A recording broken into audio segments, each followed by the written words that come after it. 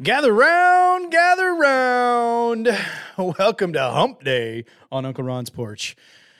Yes, it is Wednesday, and we are talking about Google Business Listings this week because they are your front porch to your business on the internet. And since we're sitting on my porch talking about a front porch, I thought we should talk about the ways that you do regular upkeep and maintenance on your porch. Because, you know, when you live in the South, and even though Texas is the surface of the sun right now, in the middle of July, the reality is the porch is a really important place, whether that be your back porch or your front porch. My back porch is a place of refuge when it's cool enough for us to be outside. I have multiple ways to have campfires in the backyard. We have lots of places to sit. We have the ability to watch TV. We have the Kamado Joe to make the meats that you'll see on my Facebook feed, or the Blackstone griddle that we use to, my wife made some fantastic blueberry pancakes this morning. But the reality is your porch, because it is an important place, you're going to provide it required attention and maintenance. One of the ways that you are going to provide regular maintenance and attention to your porch on the internet, your Google business listing, is to make posts to it. And I've heard lots of people have asked me, Uncle Ron, do I really need to post to my Google business listing just like I do my Facebook page? And the answer is yes. Quit being lazy. Google rewards frequent and regular activity that you make on their platform. Now think about this. If you're married and you have a spouse and you never interact with your spouse on a regular basis, are they going to like you and reward you? Heck no.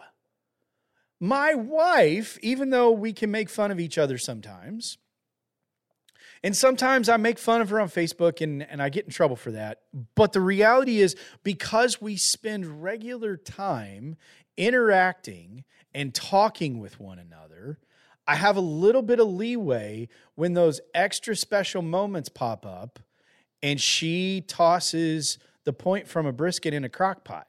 Because in Texas, that's sacrilege, because we smoke that nonsense. And if you're from Kansas City, you make burnt ends. But the reality is I can get away with that because there is regular maintenance and interaction that goes on. Google is the same way with your business. You need to make regular and frequent posts to your Google business listing. Now, there's some extra benefits that come from this.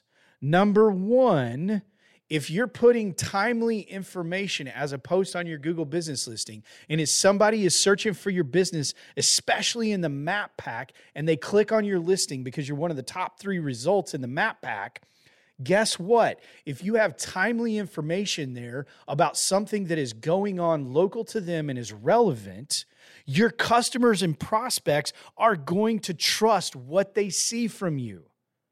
I live in Dallas-Fort Worth. I run an insurance agency, and hail comes both in the spring and the fall.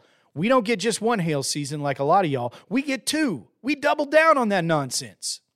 But the reality is, if I'm providing relevant information in the post on my Google business listing in the spring and fall about hail and how it affects your insurance and what you should do after a hailstorm, people are going to trust me that we know what the heck we're talking about with insurance.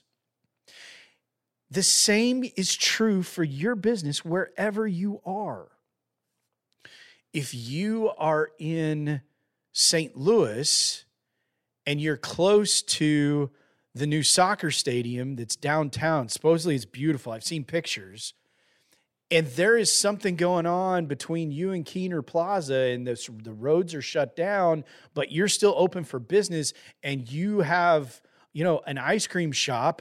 You can put information that you're close to this. Hey, stop in and grab some ice cream on the way to the St. Louis FC game, the St. Louis City FC game. You can do this, and you can use those posts because you can alert people that, hey, the streets are shut down, but we're open for business. And if you park close, stop in for a scoop of ice cream because we know it's going to be hot after you've been at the game for a couple of hours, and you can enjoy that cool refreshment on the way back to your car. That's the kind of information that you can provide that is relevant and super important to your customers. They are going to know that they can trust you. They are going to know that you're looking out for them. They are going to know that you have them in mind. You can use these interactions to test out new ideas to attract more customers. Maybe you can have a sale if somebody comes into your Vietnamese restaurant and orders something that you specifically put in that post on your Google business listing. You can test it to see how much traffic it can actually drive to your restaurant or to your hardware store or to your tire shop. People can see what it is you're doing and how you are interacting with people to inform them about things that are super relevant to them, that they know that they can trust you and choose to do business with you. You need to make posts on the actual business listing. There is a button that says create post if you're in the administration section of it. Go in, treat it like a social feed. Drop some information, include a link back to your website, or give them a coupon code that's specific to your post there. You can make them expire. It will drive people to you if you actually use it.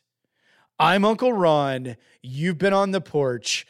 Make your posts on your Google business listing just like you do your social feeds. If you love what you're hearing, subscribe to the email list, bit.ly/porch with a P. I will give you a downloadable tip and trick sheet every week on Saturday based off of what our topic is on the porch this week. I will see you tomorrow where we will talk about pictures on your Google business listing.